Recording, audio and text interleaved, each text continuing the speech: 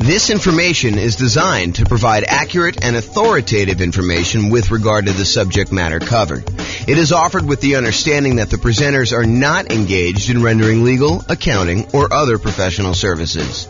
If legal advice or other expert advice is required, the services of a competent professional should be sought. Welcome to the Visalia Real Estate Investing and Real Estate Financial Planning podcast. Learn all about investing in real estate in Visalia, California, with a combination of real estate financial planning and modeling with numbers specific to Visalia, plus syndicated, more generalized recordings of live and pre-recorded real estate investing classes. Not all of them specific to Visalia. Be sure to stay tuned after the podcast for a message from our sponsors. Well, good morning and welcome, everyone.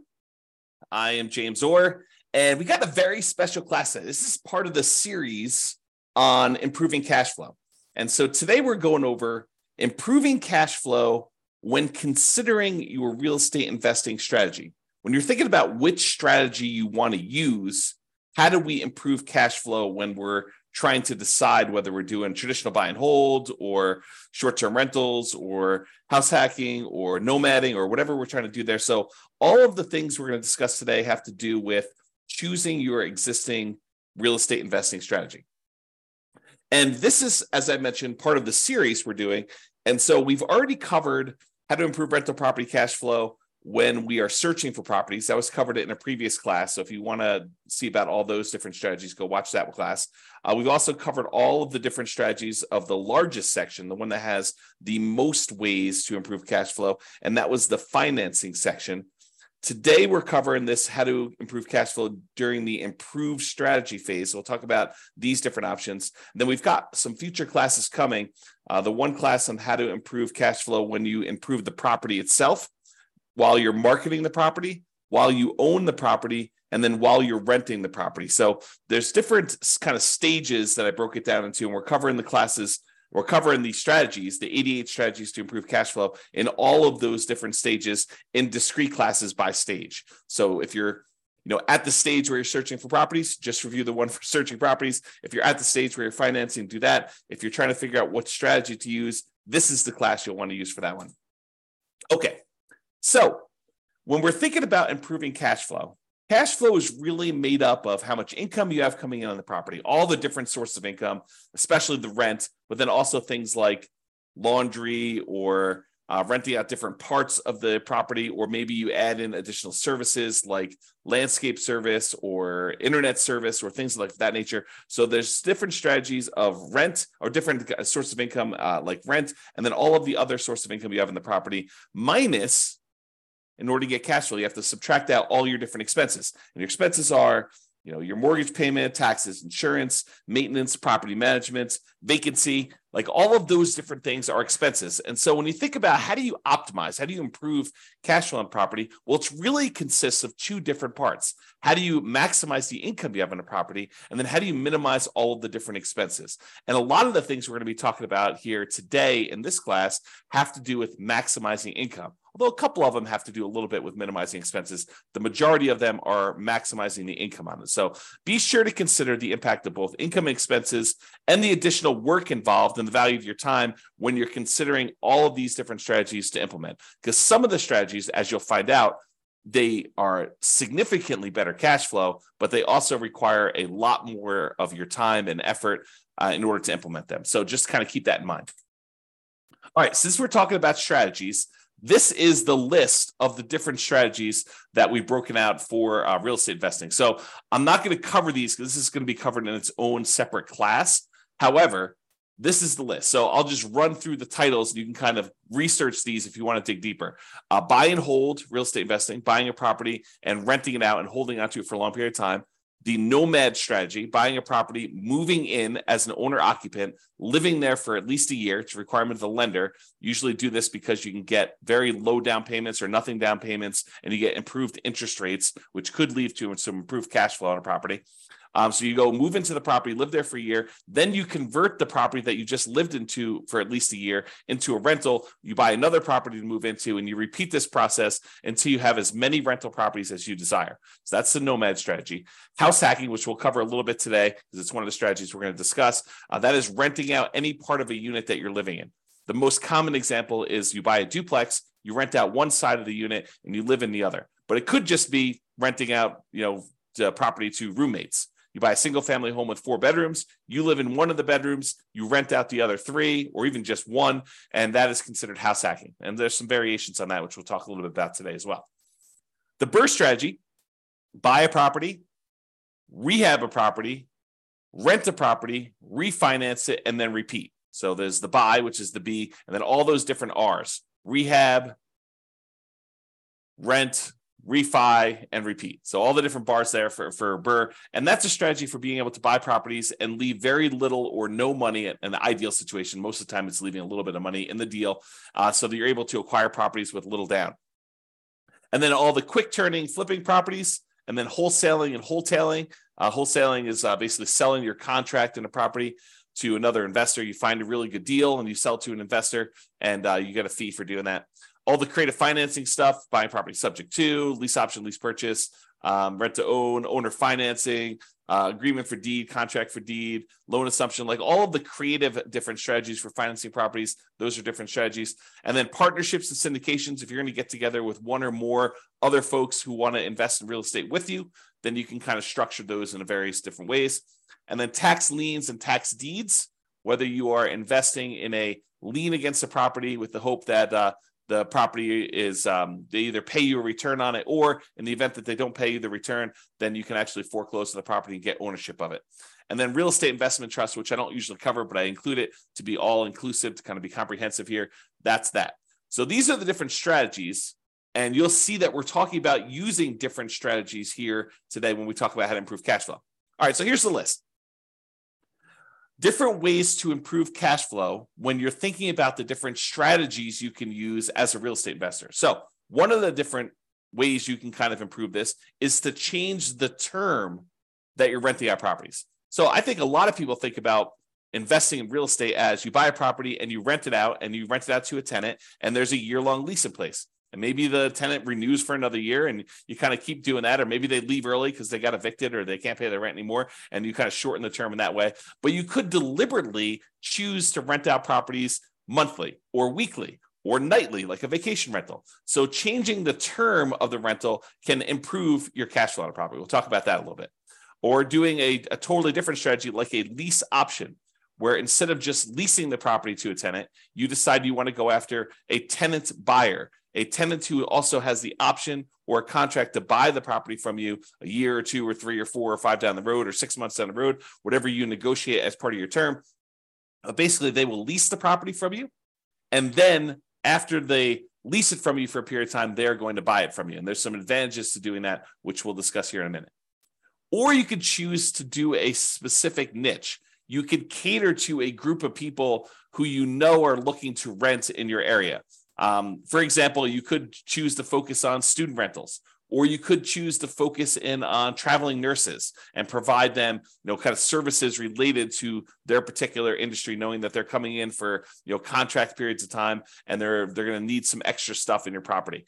Or you could cater to oil workers if you happen to live in an area that has a bunch of people coming into town to do work on the oil kind of stuff that they do. I don't even know what they call it. So you can cater to all these different niches, or you can cater to things like corporate rentals. So you decide to do that. And then I'll kind of group these last 3 together. They're all really versions of house hacking, in my opinion. So we'll talk about roommates, getting roommates, changing a strategy to having roommates, like house hacking with a single family home, or renting by the bed or bedroom. Sometimes especially with like student rentals, sometimes they'll rent out by the bed or bedroom. You might rent out by the bed if you're putting 2 students per room, or you could rent out by the bedroom if you're renting to maybe a graduate student or something like that. Or you could rent by parts. In some cases, you may be renting to renting a property where, you rent the garage separately, or you rent access to the community swimming pool separately, or you rent access to the storage units on the property, like the storage shed where somebody wants to be able to store something or whatever they're doing there. So those are different ideas, and we're going to go into those in detail here. All right, so let's talk about term. So related to term, so term is going to be basically changing the term, the duration of your lease term. So you can either do a daily rental, things like vacation rentals, or there may be some situations where you might rent by the day, or you could do weekly rental. I guess it would be a variation of vacation rental. But I was thinking of if you rent your property out for the Super Bowl weekend, that may be like a daily rental or maybe a weekly rental. But it's all sort of covered under that short-term rental, vacation rental thing. So you can do daily rentals. You could do weekly rentals. Weekly rentals could be a good strategy, or monthly rentals. Instead of doing the weekly, you could do monthly. Or the traditional way of doing this, I think the most common way that most folks are familiar with, is yearly rentals.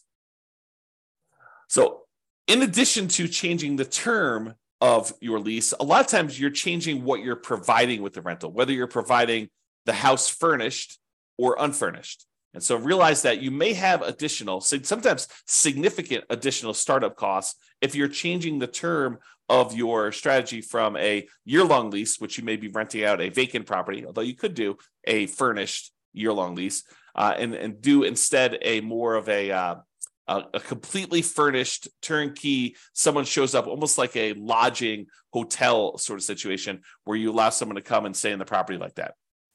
So typically, rent increases as the duration decreases. So the shorter the term of your lease, typically the higher the rate is. There are probably some exceptions to this, but overall, that's the general rule of thumb. Shorter terms tend to be more expensive than longer terms.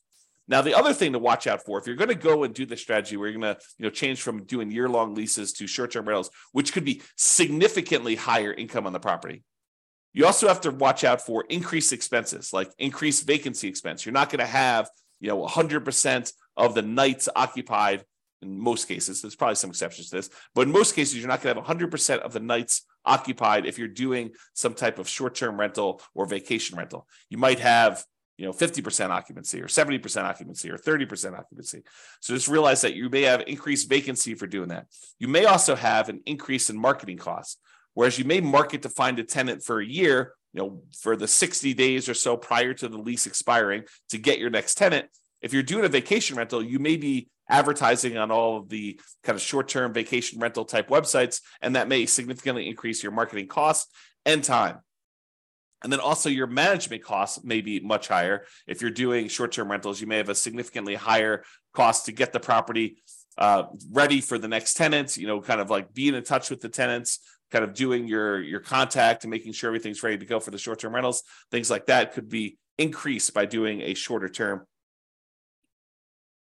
And then finally, in some cases, the maintenance on a property on short-term rental could be slightly higher depending on how things in your property wear and what it costs for you to keep up with maintenance on the property for doing that.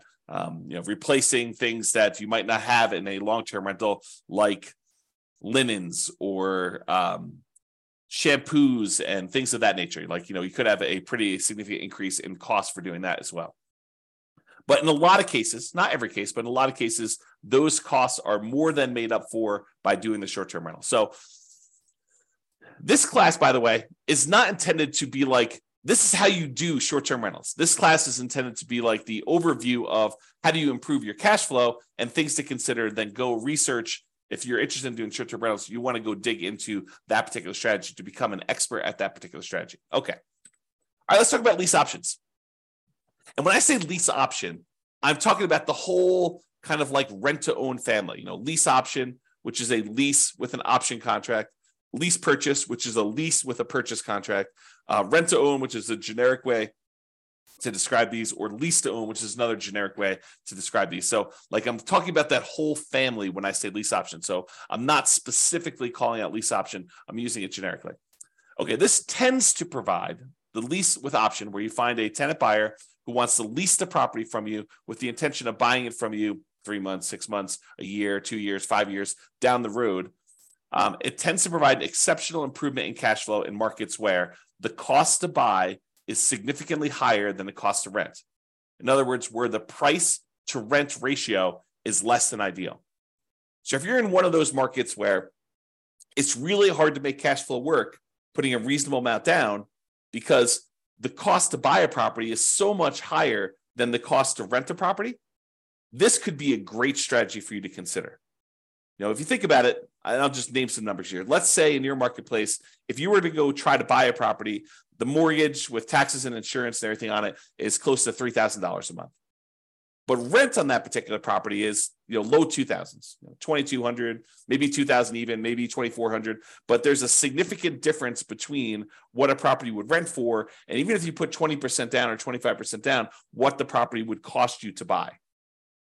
If you're in a market like this, lease option could be an interesting strategy. Why?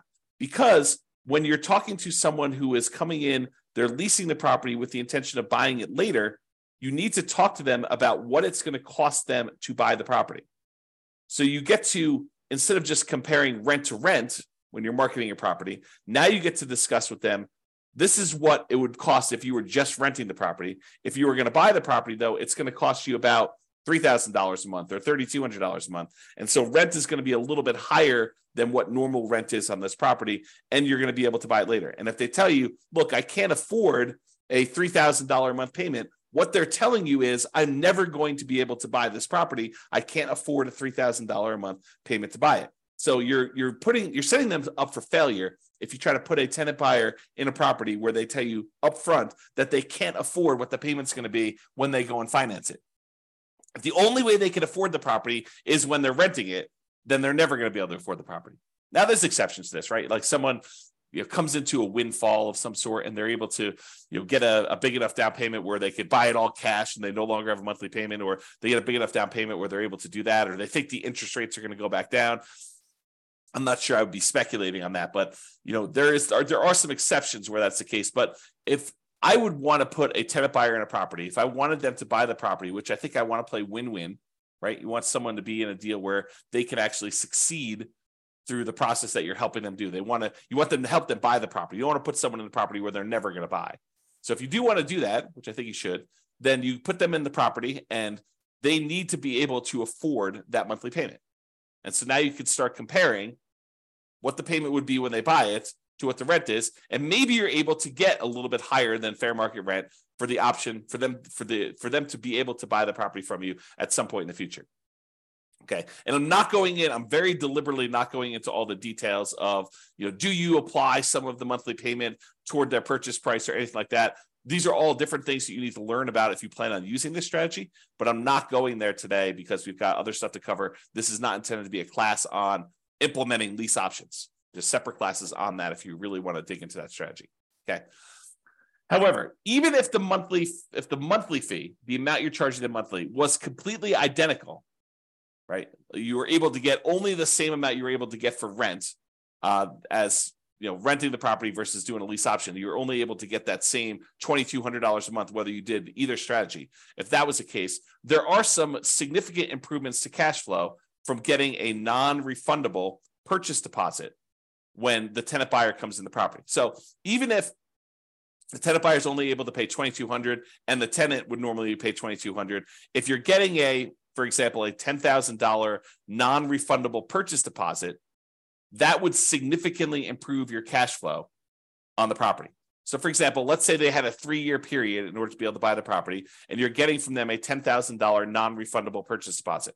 Well, if you take that $10,000 and you kind of like spread it out evenly over a 3-year period, it's almost like getting an extra $250 more per month in cash flow. Even though you're going to take that $10,000 in many cases, you're going to apply it toward the purchase of the property later. So you're trading some of the appreciation you were expecting to get in the property over those next 3 years in exchange for getting better cash flow in the meantime. You're doing some deal alchemy. You're trading future appreciation, the $10,000 of extra appreciation you would have gotten later on when they buy it from you. And you're saying, I'm going to apply that $10,000 towards your purchase. I'm going to take some of the profit I would have gotten at the end when they bought the property from me, and I'm going to take it up front as a non-refundable option fee, which does apply to the purchase price for them, counts as part of their down payment. But then you're also getting that, which if you spread it out over 3 years, looks like you're getting $250 plus per month in extra cash flow. So if you thought you were getting $2,200 a month, now you're really getting $2,450, which is significant in certain markets, right? So that is one way to look at the lease option. And then the other thing is, in general, I think it is true that if you realize rent is a range, right? Unless you have 100 identical properties that are all renting and they're all exactly the same, all the same views, all the same backyards, all the same amenities, all the same layouts, like everything is identical, and a tenant can go in and they've got 100 different ones to choose from. And the rents are going to be pretty much exactly the same for all of those. But if you've got one property and another property, and the other property has slightly different layout or slightly different amenities or slightly different kind of upgrades or slightly different view or slightly different location in the neighborhood, like the rents on those are not identical. And so there's a slight range of what rents can be. If you're a really good marketer, you might be able to get a little bit higher. If you're not such a good marketer, maybe you're going to be a little on the lower end. So realize that the range, rent is not an exact number, and rent ranges vary. And if you're doing a lease option, you're giving someone the ability to buy a property from you, you're almost always going to be on the top of that rent range. You're usually not going to be on the low end of a rent range by putting a property up for lease option, because you're adding something that is extra, that is special, that's valuable to them. So you're almost always going to be at the minimum at the top of the rent range. And in some cases, you're able to get a premium. Okay. And one of the other little perks of doing lease options is you might also improve your cash flow through slightly lower maintenance, slightly lower vacancy, and slightly lower management. So these aren't like huge numbers, although they can be, but they tend not to be these huge numbers. But realize if you've got a tenant buyer in a property who has ownership mentality, who is on the path to buy that property from you, a lot of times they have pride of ownership. They think that they're buying the property, and so they want to maintain their property a little bit nicer. They tend to stay a little bit longer, although there's exceptions to that. And you tend to have to do less management for them because they are owners. They think that they're going to be owners of the property. So the ownership mentality of tenant buyers versus tenants could be a huge plus to help you with your improving cash flow. So for that reason, doing this lease option strategy, changing your strategy to be lease options, could be hugely beneficial. And I've also talked about how in the past, and this is sort of a side note, go like research this more with one of our other classes, but I've also talked before about this idea of being able to use the lease option non-refundable option fee in order to use that as the down payment to go buy your next property. So imagine you're doing a nomad property where you move into the property, you put 5% down, and you move into the property, you live there for a year. And then when you are planning on exiting that property in order to go buy your next one, you get a tenant buyer to come in who's going to be a tenant and buy the property from you. They give you a option fee on the property. Let's say it's 5% of the purchase price. Then you use that option fee yourself to go put 5% down on the property that you're buying, and then you are able to buy your next property. The tenant buyer who is going into your old property provides you the down payment to go into your new property. So this could be a strategy to provide you with the down payments to continue your own investing strategy as well. All right, let's talk about niching. Specialization tends to be more expensive than generalists. So if you cater to a specific audience, corporate rentals, traveling nurses, students, undergrad, graduates, startups, whatever you decide you're going to cater to as part of your particular strategy, it is up to you to figure out how you can provide extra value, what they need, determine what they need, and then provide them what they need, add value to whatever it is that you're offering. And a lot of times you can get slightly improved fees by doing so. Okay. So what can you offer them that would be more attractive to people in that group than just renting another property? And then what's a reasonable premium you can charge for providing that extra value? So if you're going to charge money for students, maybe you provide housing that's near the university and some extra things that students would like the terms that kind of coincide with the school year, or the ability to have their parents co-sign, or whatever it is that is appropriate for you and that particular niche that you're serving. Find out what they need, how you can cater to them, and then cater to them, and then you may be able to find a profitable niche to focus on. All right, let's talk about house hacking. So house hacking is renting out part of the property while you live in the property.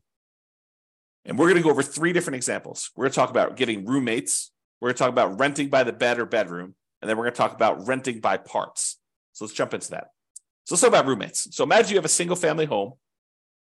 You might be renting bedrooms with use of other parts of the property. So you rent them a bedroom, but they get use of the kitchen and the basement and the living room and maybe a parking spaces if you have that in your property. In some cases, you may have a non-conforming duplex that you could rent out to a roommate. So we see these occasionally come up, but they're properties where they're not duplexes. They're not zoned a duplex. They are not set up where they qualify officially as a duplex, but they look like a duplex. It's a property that's a complete upstairs unit, and then there's a side staircase that goes down to the basement unit, and there looks like a totally separate apartment in the basement. In some markets, you can't put the stove in, or you can't do something where that would trigger compliance issues or something like that. But it could have a hot plate or something like that, or a mini fridge or whatever. But it looks like it's a duplex, although it's technically not. It's what we call a non-conforming duplex. And actually, I have a typo here. I'm going to fix it. Non-conforming duplex. So non-conforming duplex that you can't technically rent it out as a separate unit. It doesn't have its own address, doesn't have its own whatever, heating source or air conditioning source or a stove or fireplace, whatever it is, the difference between having a full duplex and not in your marketplace. It could vary a little bit, but you could have a roommate that lives down there. Imagine you were just going to have a roommate upstairs in a different bedroom. Well, in this case, you have a roommate, and those could be the rules that you apply to this thing where you are having a roommate. And so a lot of times you have to watch out for your occupancy limits in your marketplace, and they're not going to have their own address. And maybe you have to give them access to something else in order to do this, make this right. Find out what it needs to be in your marketplace. And a lot of times your real estate agent can help you with that. But you maybe have a non-conforming duplex that you could do that.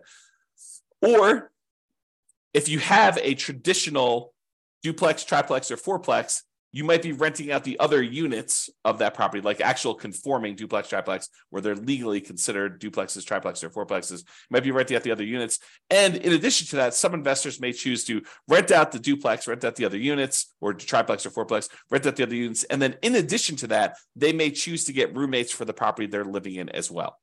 Okay, so that is another option. So that's like roommates, and that could significantly improve your cash flow if you're thinking about that.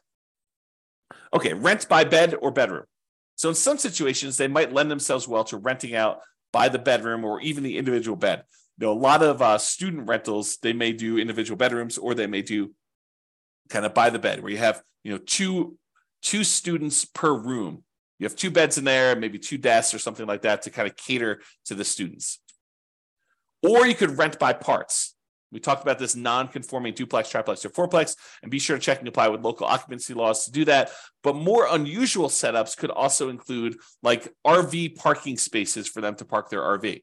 So if you have lots of space in your property and it's set up for RV parking, you're allowed to do that with your HOA, then maybe you go ahead and you rent out the space for someone who wants to be able to park their RV there, and that could improve your cash flow on the property. Or maybe you own an RV that you have, or maybe it's a tiny home that you set up on the property, and you could rent that out as its own separate living unit on the property if your occupancy laws allow you to do that.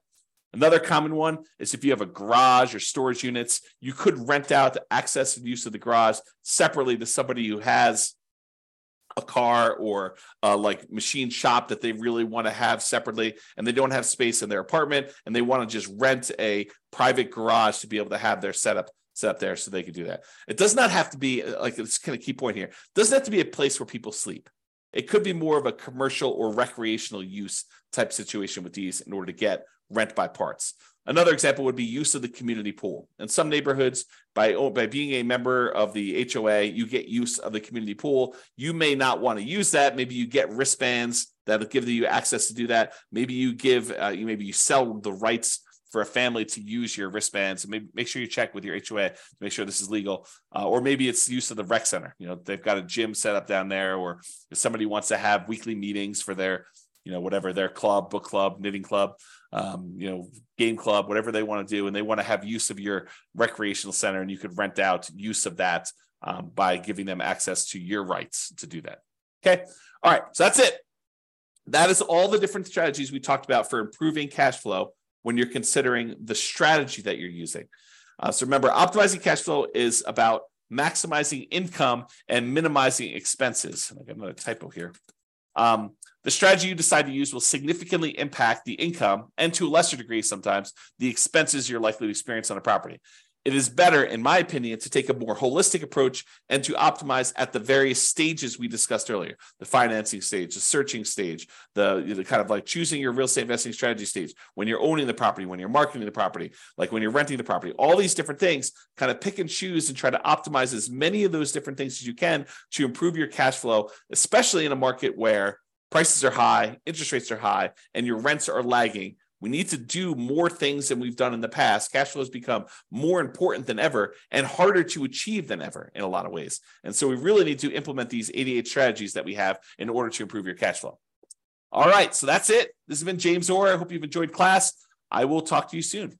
Bye-bye for now. With home prices up, mortgage interest rates up, and rents up, but not quite enough to counteract the higher prices and interest rates, cash flow on rental properties in Visalia is harder than ever. Book a call with the Real Estate Financial Planner to apply our proprietary 88 strategies to improve cash flow on your rentals. See the show notes for a link to schedule your call and improve your cash flow today. If you're a real estate agent, lender, or professional in Visalia that wants to help our real estate investor listeners, consider reaching out to learn about collaboration opportunities with this podcast. We'd love to add more value to our listeners by having you assist our investors buy, sell, and finance their real estate investments. See the show notes to schedule a call to discuss collaboration opportunities.